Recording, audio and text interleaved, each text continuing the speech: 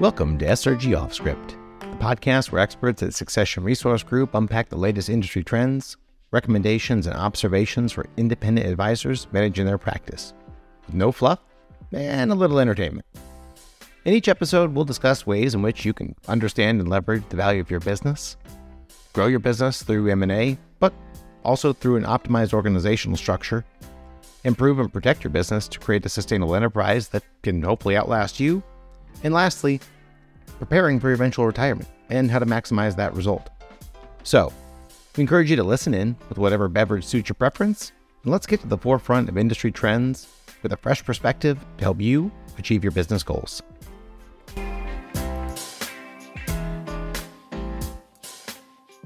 Have you ever wondered how to get deals financed in today's environment where multiples, value and valuations are at all-time highs, interest rates continue to skyrocket, certainly changing market conditions? The challenge of being an advisor and growing your business, especially through inorganic acquisition, is a tremendous opportunity, but can be challenging to finance and challenging to figure out the capital requirements to actually fuel that growth. Joining me here today is none other than Dustin Mangone, longtime partner of both myself, Succession Resource Group, and personal friend and resource to the industry.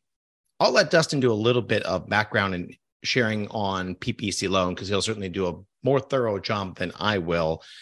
But I would say, having worked with him and his firm for over a decade now, PPC is the first industry lender, the longest tenured industry lender that we work with. And I would also comment, and then I'll hand the mic over to you real quick, Dustin, just for a little bit of background and insight into your background for the audience listening. PPC is to date the only lender that we have worked with that has never missed a closing date.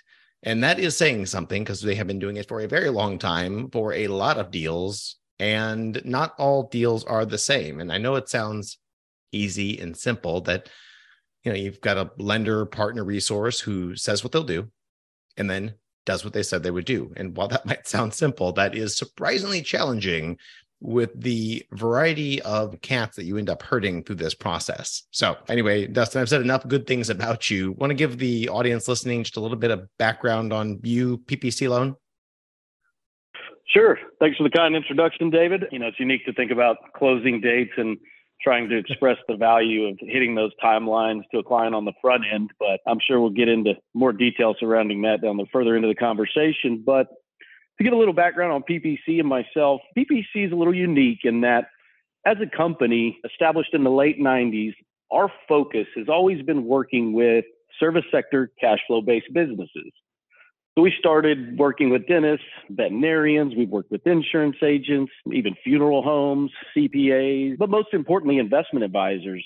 And it's really an industry that we started researching back in 2005 and 2006 when we first met and started to leverage some of the knowledge you had in the industry and specific to M&A and capital needs.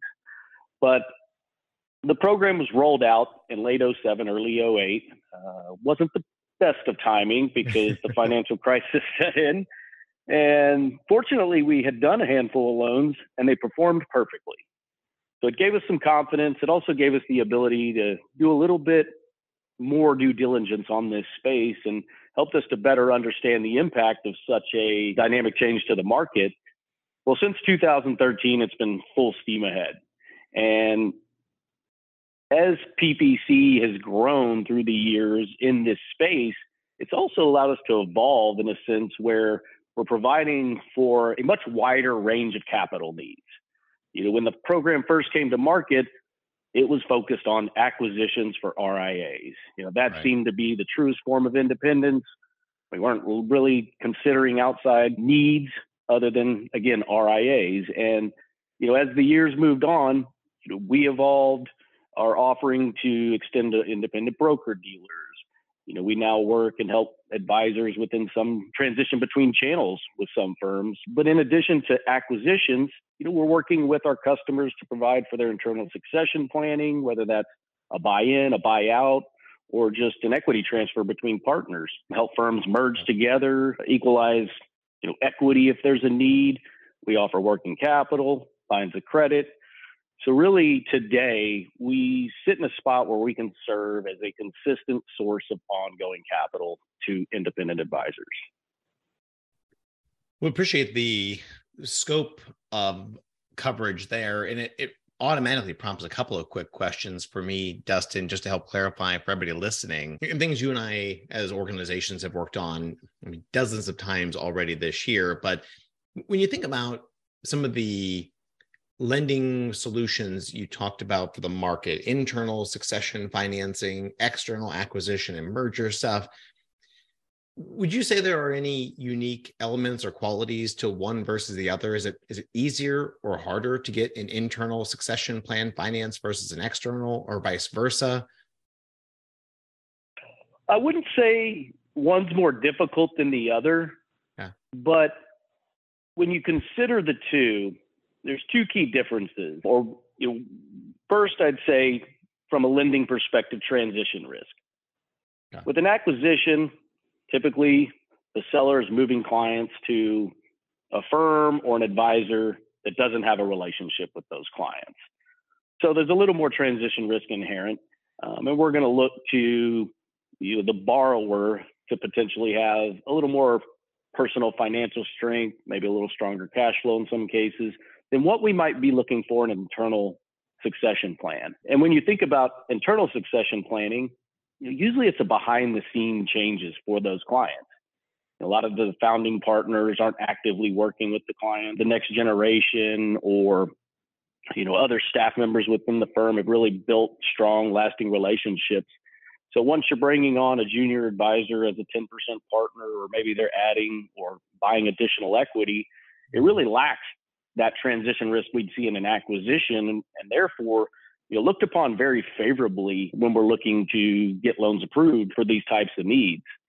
The last thing I would say is when I talk about cash flow based service sector businesses, and all the examples I gave, there's very little, if any, tangible collateral. So for most banks, the biggest question as you're entering these industries is, what's my exit plan? If a deal goes bad, this isn't a business we want to own, not really a business we can own, and not likely the clients would want to work with someone who may or may not be qualified to be an investment advisor at the bank. So what we consider there when you think about internal succession planning is there is an easier exit. So if you've got 2, 3, 4 loans to junior advisors and one gets into a default situation, right, the easy exit is other partners willing to step up and acquire that equity, or the firm repurchasing that equity. Got it. Okay. So both are doable. Are you seeing industry-wide, again, just knowing how long you've been sitting in that seat, one outpacing the other? Are you doing more internal versus external? Any changes or trends you can share? We actually dug into the numbers here recently. There was an article being written on succession planning, and that specific question came up. Yeah. Okay. And we really you could see a separation between, let's call it the first 4 to 5 years of the program, and then the last 5 years of the program, if we're considering about 10 years lending to this space. And early on, external succession planning, in terms of the loan request, it's probably 10 to 15% of our annual volume on average over those years. Okay. And we've seen that grow as much as 30 to 40% of annual closings. So it is becoming a more common request. I think it's been common for firms historically to transition internally, but now that the capital is available, we're definitely seeing that become a more common request. Yeah, and because we've referred a lot of business to you all, worked on stuff together over the years and years of working together. It has been interesting to watch, just honestly from an industry perspective. While we, SRG, have been beating that internal succession drum for a long time, trying to get folks to think about this proactively. You really get engaged with it before they're ready to retire, or start sharing equity, or using it as part of their compensation, career path tools. We've seen a lot more of it, to your point, here in the last, I'll say 5 to 10 years, but that's probably being generous. In the last 4 or 5 years, we've seen a lot of folks really starting to engage in that subject and share equity, which isn't easy, I fully acknowledge, but it is a really powerful tool. And I'd say probably about the only area where, and I know you've got some experience in the past lending to CPAs, for example, accountants, The only spot where maybe the accounting industry or even like legal industry has a leg up on the advisor space is that career path. And I think the equity sharing, succession, and your guys' financing to help support it now is a really core part of that, because you can come into a CPA firm, a law firm, shoot, as an unpaid intern, and you could walk around those hallowed halls and ask around about the career path at any firm, big firm, small firm, regional, national. Pretty much everyone's going to give you the same consistent answer. Then you think about the advisor space, and you could ask that question of the founder, and it's going to be deer in the headlights. It just isn't something the industry has been thinking about. So when I fast forward then, and I promise there's a question coming here, when I fast forward to where we are today, where folks are starting to think about and engage with it, it has been really cool to see an industry full of professional planners, start to engage in professional planning for themselves. But the challenge was historically, and this, as well as I do, Dustin, before you all had the financing, capital available for those Gen 2 and Gen 3 advisors to be able to buy in, it wasn't the most compelling argument to say, well, Dustin, you should let your internal team buy in and become part of the succession team. But the way that you're going to fund that is by letting them buy 5 or 10%, and they're going to pay for that using the profits that they get. And they're going to do that over 10 years. Basically, said another way, the way that succession planning was done for like the first 10 or 15 years in our industry was almost like profit recycling. We'll take the profits from the owner, we'll give them to Gen 2 and Gen 3. They'll pay taxes on that, and they'll turn around and give that money back to the founder, who will then also pay taxes on it and just basically end up with their money back, just less of it. When you think about it from that perspective, it's hard to argue why they wouldn't get more engaged with that subject. So when I think about sort of industry financing, the capital you all have brought to bear on the market, I don't think, you and folks like you who do what you do get quite enough credit for sort of greasing the wheels of commerce. Was there anything, have you guys always been doing internal, succession financing, and it just wasn't sort of in vogue, or is that a newer program? How'd you guys get to where you are now? It was there. It existed as an option, but I think the industry wasn't nearly as organized as it is today. Yeah. I think about the resources, the discussion surrounding M&A, internal succession planning. It wasn't nearly as robust. Right. Back in 2013 when we first entered. M&A was starting to really hit the headline. Valuations were much lower. Number of deals being done seemingly was a lot less. So I think it kind of evolved second in line to the merger and acquisition market. But when I think back to the discussions and the people we've worked with over the last 10 years, I really think it's a huge desire for a lot of firms. When I think about the industry and others who aren't as involved on a day-to-day basis, right? When you look at the headlines, you would think that the acquisition, or for larger firms especially, let's call it $300 million and up, selling externally is going to reap the most benefit to you. Right. Which is probably an accurate statement if they're trying to get as much cash as they can at that point in time and exit the business. But what's not discussed, or at least advertised, is a lot of firms who do succession planning, and it's just not being reported. And I think, again, for a lot of founders who've been in the business 30, 40 years or longer, you'd probably say, you would think maybe at least half or more who have the people in place would be more than happy to transition internally. And as you kind of outlined, historically, it was a hard thing to do because there didn't seem to be much value. You're almost better keeping your ownership and for as long as you could, and then transitioning out at a later date. And all that does is potentially set back the growth of your firm if people are waiting to become partners and contribute as owners. So it's the availability of capital for them to cash out. If you've got 100% owner, they're selling 10%, 20%, 30%. In almost 100% of the cases that qualify or approved, we're financing 100% of that. Those internal buyers They haven't built a lot of wealth. They don't have the ability to put down a lot of cash. And now this evens the playing field for buyer and seller. So that in itself, I think, has contributed to the growth of what we're seeing in terms of annual capital needs. Yeah, no, 1000%. Couldn't agree more. So that's the internal stuff. As we start thinking about just the market at large, third-party buyers and sellers, lots of that deal activity happening.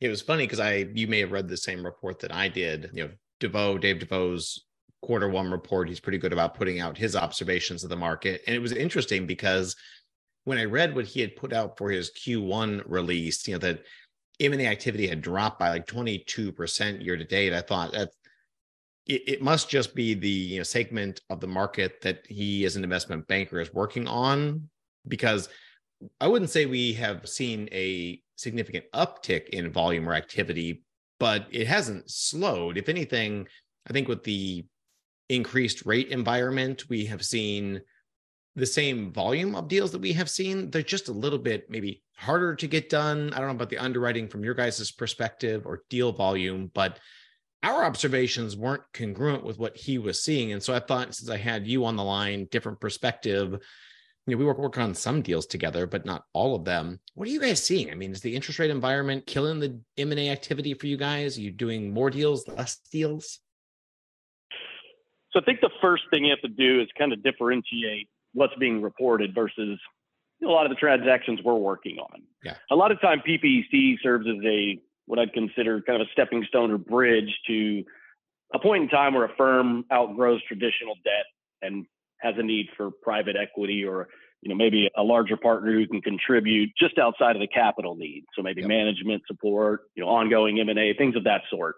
But when you think about that separation, a lot of what hits the reports, whether it's DeVoe, Echelon, Fidelity, right, those, to my understanding, are ones that hit the headlines. Two, those firms that we just kind of mentioned have helped support the transaction in some form or fashion.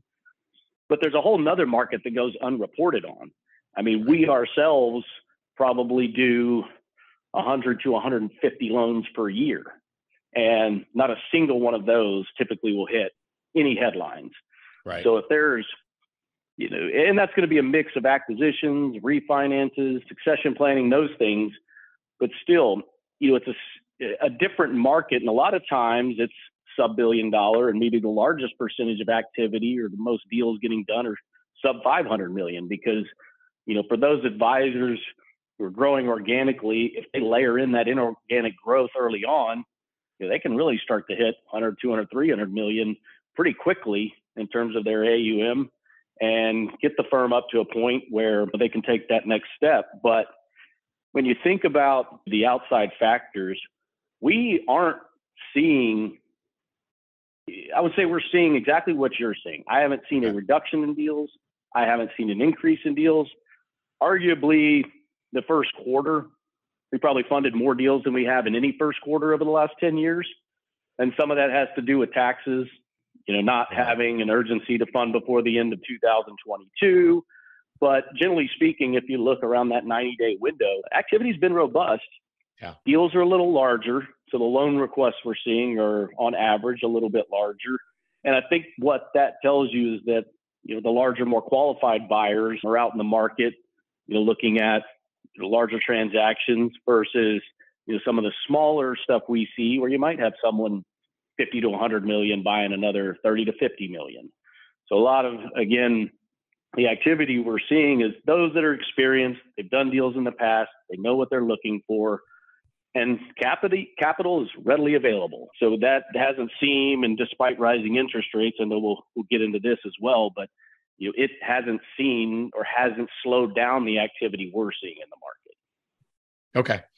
Okay. And one of the things I'm going to guess probably has, I wouldn't say slow down the activity, but maybe volume of loans, or, forcing you guys to get more competitive in some cases in certain areas of your offer. The broker-dealer financing, again, you go back to where we were 10 years ago, and there really wasn't much financing available at all. And then you all commit capital, make it available to the space. And now we've got a handful of, the larger independent broker-dealers also bringing capital to the space. It's been kind of funny to watch how that's impacted things. And for what it's worth, I think at the end of the day, it's a nice value add for sure from the BD's perspective to the advisors. The downside is, I think long term, I think it hurts the industry because I don't think they're going to necessarily stay in it for the long game because they're not actually a bank. Well, some of them are, but most of them are not banks. They're not in the business of lending, capital off their balance sheet. And instead, it ends up being a little bit of a flash in the pan, cool little value add short term. But I think it ends up, sort of hurting the long tenured players like you guys in the space. You've been around long enough. It's not your first rodeo. You've seen BDs offer it and then stop offering it. What do you think impact on the industry? Is it, helping things, hurting things? Does it make your life more challenging, less challenging? What's the good, bad, and ugly of the BD financing, Dustin? Good question. I wouldn't say it helps or hurts our offering, okay, but I don't see a lot of consistency. And what I mean is, you've seen broker dealers come in with a very simplified lending process. Hey, we'll lend up to 1 times or trailing 12. As long as it qualifies, we're not pulling credit. We'll just give you the money. And then a few years pass, and next thing you know, they're going through a full underwriting process, a full closing process with the broker dealer. And the broker dealer's having to start to act more like a bank. Right. But that's not their specialty. We've run into that now. We're actually starting to see that where, some of these broker dealers grow. They realize, hey, we have a lot more advisors to serve. They have larger capital needs. Right. And it's really not the best investment for us as a business. It is a small value add, as you mentioned, but a lot of them aren't using it to tie up their advisors. So they're putting a lot of capital to work at potentially low interest rates. Oh, it's pretty riskless. They may have other options out in the market that they may be pursuing acquisitions themselves where the capitals are better use. Now, the flip side for some firms or some broker dealers is they're locking up advisors for an extended period of time. Right. And movement in the independent space has always been, I think, a positive. Gives advisors options, but once you hitch your wagon to that horse for, let's say, 5 to 10 years, you may be stuck with any changes that the broker dealer makes. So what if they come in and decide, hey, we need to change our platform via our override and increase it to cover increasing compliance costs? You may not have the option to move. So I always tell advisors, just if you're borrowing that money, make sure, there's no stipulations that could be impactful long term. And lastly, this is what we specialize in. So we've found that, once the broker dealers have to settle into a more formal process involving underwriting, closing, it's hard for them to move at the pace that we can, as you mentioned, kind of hit closing dates at a much faster timeline. Yep. Because they're not their specialty and they're bringing people to support these programs that don't have a background in lending. Yeah, right. Okay. And it's funny you mentioned, some of we just generically refer to them as loan covenants, but everybody is curious about or focused on the rate, just like we would with, mortgage, commercial, residential. We care about the interest rate. We certainly care about the term, but the loan covenants are one that, sort of kind of get glossed over until somebody's been through that process before. So I'm glad you brought it up because it sort of ends up being the redheaded stepchild of that process where nobody reads their loan documents until you're about to close the deal. And then you end up finding out all of a sudden you may have an untenable offer that you didn't even really know about. Yeah, and I think the covenants is something that needs to be considered, whether it's a broker dealer right. or a lender. You could have pointed out something that I use when I'm talking to clients. A good analogy is when you're getting a mortgage, rates all you really care about. I mean, there's not, most lenders are charging around the same in terms of fees and costs. You're not finding that one's 2 or 3 times higher than the other, unless you're buying down rate or doing something of that sort. But in the advisory space, rate's important, but the packaged offering is even more important. What are my fees and costs? What are my covenants? Are they simple covenants from a bank loan? Are they more involved covenants or restrictive covenants in terms of my ability to move down the road and work with other broker dealers, move from a BD to an RIA? So you do get those added covenants, and I think it's important for people to look at different options.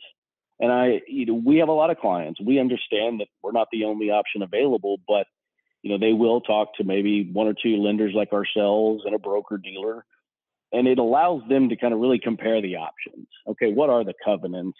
What's the experience I've dealt with too? Not just the hard and fast numbers on paper, but who have I enjoyed working with? Who's really going to meet the needs I have, not just today, but if you've got an ongoing M&A plan, will that broker dealer continue to support it? It's the core focus of what we do is continuing to support M&A needs. So, identifying those things early on can really help save time and make sure you find that right partner. Yeah, 100%. So we talked about rate and term and loan covenants. The term is generally pretty easy. I think most of the time it's a 10-year term on these commercial loans. The loan covenants, certainly vary from lender to lender. At least I know with the loans we've seen our clients obtain through you all, they tend to be sort of underwhelmed when they get to the loan covenants. They're really concerned about what they're going to find, and then they don't find anything. But on the interest rate, knowing that everybody always wants the lowest interest rate, people are maybe a little hypersensitive to it in today's environment. Where are you guys at on interest rate? I mean, I know there's some variability, but what does the rate environment look like for advisors trying to get a loan? Well, I can give you a little bit of information about us, but one thing I've seen is rates seem to be all over the board right now. Yeah. I'm seeing stuff, probably now down in the low sevens. If you're looking at something floating or very short term, to some rates as high as double digits these days. Huh. Most of our stuff, fortunately, the way we're priced, we're doing fixed rates, give or take, around 8% right now. Huh. Some of the floating rate options in the market, it's interesting because advisors will think, okay, well, I really feel we've got about 2 to 3 years of higher interest rates, and then they'll start to come down. I want to take advantage of that. Right. That option might be something in the range of prime plus 1, which would put you at 9% right now. And a few moves upward, you're 9.25%, 9.5%. Well, the next thing you know, over the first 2 or 3 years of your loan, you've been paying a higher interest rate, and it's during that time frame when the largest portion of your payment is going towards interest. Now you have to get or ride the decline back down for potentially another few years. So I think early on, there was this desire to see floating rates, but considering that not just us, even some other fixed rate options in the market are less right now than some of the floating rate options, that seems to be most desirable by firms, create some consistency in the monthly payment. And 5-6 years down the road, if they need to refinance at a lower rate, they'll have the ability to do so. Yeah, okay. Or just a softball for you here, because I know I've heard this one before from you. Refi is easier than the initial upfront loan. How much easier? How much harder? Generally speaking, much easier. You're not dealing with the seller, so less information, no purchase agreements. Right. So the process can move a little more quickly. Usually, if you've qualified for a loan the first time, you're going to qualify down the road when hopefully your firm's grown and the debt's been paid down. So fairly simple for the most part. We're actually, even in a rising interest rate environment, doing quite a few of those because if you look back about 2 years ago, right after the pandemic, SBA loans were pretty popular. Mm-hmm. The government was basically giving away money, cut all the fees. They would cover your payment for the first 6 months and you didn't have to repay that. It became hard to justify looking elsewhere outside of the SBA when, especially if you're borrowing a few $1 million, you might save couple $100,000 by not having to make a payment for the first 6 months. But those rates or those loans typically came with floating rates, and people have seen rate increases that are significant. And surprisingly, in a rising interest rate environment, we're doing quite a few refinances. Yeah. Okay.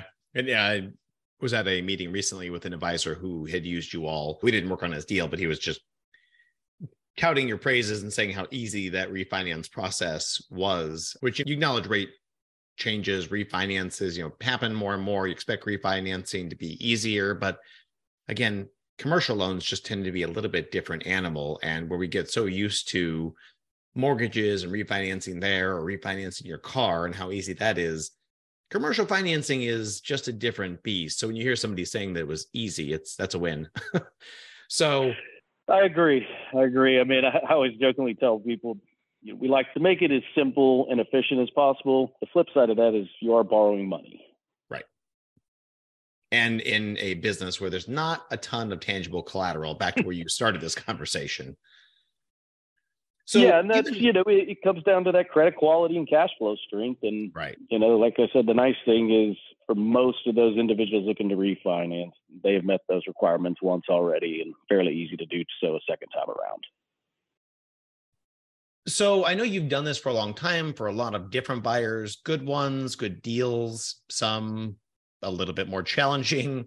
So for folks who are listening today that, let's say, are more on the buy side or certainly in growth mode, they're looking to maybe start to do inorganic growth, acquisitions, mergers, or at least expand that.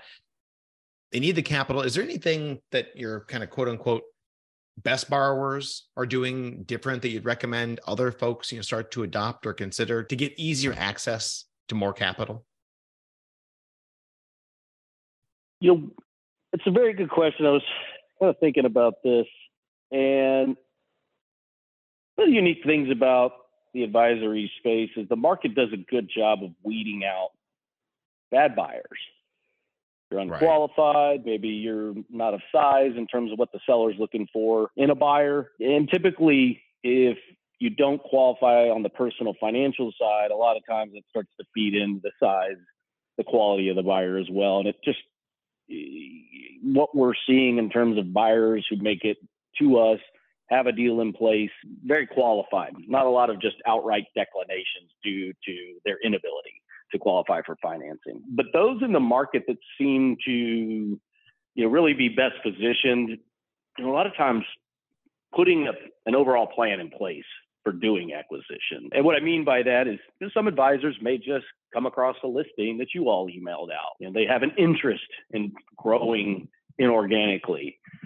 But outside of that, haven't done much research, don't understand what the capital looks like, and don't really choose to learn about not only the capital options, but all other aspects of M&A before they make an offer on a practice for the first time. And I think that can put them in a position where they don't come across as the most highly qualified buyers. We work with a lot of firms, whether it's their first acquisition or second, third, fourth, where we're having discussions, we're talking deal structures, we're pre-qualifying them and really giving them the ammunition they need to go to the negotiating table and confidently make an offer that may be, again, a little bit more aggressive than the other 2 or 3 offers that the sellers narrowed down to. So just as the profession is focused around planning these days, I mean, you have to carry that over into the inorganic growth and the mergers and acquisitions if that's going to be a focus of the firm. Because as you get larger, that founder, probably not client facing. Now they're running a business, managing staff, dealing with a lot of other variables that come as firms get larger and grow at an accelerated pace. So even if it's having an extra team member or leveraging someone like an SRG to support those ongoing needs, but it's really planning, preparation, understanding what they're capable of doing, because we have some clients who call, or some potential borrowers say, hey, I haven't gone through an acquisition. I might be working at a broker dealer managing just 40 to 50 million of assets. And we can walk them through, hey, there might be a difference in terms of what we can finance if you're trying to buy 100 or 150 million in assets versus something of equal or slightly smaller size where maybe 100% financing is available. So again, those early discussions, that planning, I think can make a huge difference for being the chosen buyer, because we know it's a crowded field in terms of buyers and a limited supply in terms of sellers. It's funny you mentioned timing of when to talk to you all, and it seems obvious in hindsight, but again, folks get bogged down in negotiating the deal, figuring out the transition plan and the timeline. If they are with a broker dealer, onboarding and moving the assets from one custodian to another, if that's on the table, just there are so many moving pieces. But I'm glad you brought it up, because it is a point worth emphasizing and pointing out again. It's never too early to pick the phone up and call somebody like Dustin and his team at PPC Loan. Just start kicking the tires on the subject. Honestly, to help set you apart as a buyer, it's nice to have a quote unquote guide that when you're sitting down with a seller, and they've talked to a handful of other buyers. And at some point, the capital, the down payment's going to come up. And when you can say, you know what, let me make a quick phone call and we can have that conversation together, all of a sudden you look like the smartest person in the room. So to help wrap us up then, and Dustin, because that was kind of a good place to bring this to a close. If folks wanted to get in contact with you, regardless of where they are in this journey, early, just considering growth through acquisition, or they've got a deal and they're trying to get this thing funded and closed like yesterday, where's the best place to reach you all? How can they reach PPC? Yeah, so, quick phone call, good place to start. But we also have quite a few resources through our website. I think it's investment-advisors.ppcloan.com, but I'm sure we can provide this in some other form or fashion. But those resources that we're now making available, not only are they thought leader content, there's information on deal structures, next gen loans for the internal succession planning, but there is a quick pre-approval option as well. And that can be a good place to start if it's a little bit painful to get on the phone. I see a lot of people just, one of those things, as you mentioned, procrastinate, put it on the back burner. I'll reach out to Dustin in a few days. Next thing you know, it's a few weeks, few months, and all of a sudden they're making an offer on a practice. But, we do have a lot of resources available through our website. You can access the investment advisor site as well, just simply through ppcloan.com. And that's always a great place to start. Perfect. And I know you all are pretty prolific on social media like we are as well. So, feel free to check them out, follow them on LinkedIn. They're very good about pushing out interesting and relevant content, something we always appreciate, just help raise the bar and awareness on this subject industry-wide, because we've made a ton of progress in the last, 5 to 10 years collectively, but lots more to make. So as we wrap things up, if anybody wants more information on financing resources, again, check out PPC Loan. You can frankly just Google them. They're pretty good about their search engine results and optimization. They'll pop right up. Follow them on social media. You can follow Succession Resource Group on our website, www.successionresource.com. Same deal. Our best, business development sales strategy is sharing the information with you so that when the time is right, you know where to reach us. You can chat with us live there. Same thing as Dustin and PPC. Follow us on LinkedIn. We're constantly pushing out new content, new practices for sale, and amazing podcasts like the session you just heard today. So without further ado, we will go ahead and wrap things up. Thank you. And that concludes another episode of SRG Off Script. I hope you found this episode both interesting and valuable. We encourage you to check out our website at successionresource.com, or of course, connect with us on social for the latest happenings at SRG. If you just can't get enough of SRG Off Script, we invite you to join our monthly Q&A webinar, SRG Off Script Live, where we address your questions sparked by the latest podcast topic. Finally, if you enjoyed today's episode as much as we did recording it, please leave us a review and tell your industry friends about us. Your support helps us continue to bring you the best content possible. The information covered and posted represents the views and opinions of the guest and not necessarily represent the views or opinions of Succession Resource Group. The content has been made available for informational and educational purposes only. The content is not intended to be a substitute for professional advice. Always seek the advice of an expert with any questions you may have. As always, we at SRG stand ready to help when you're ready.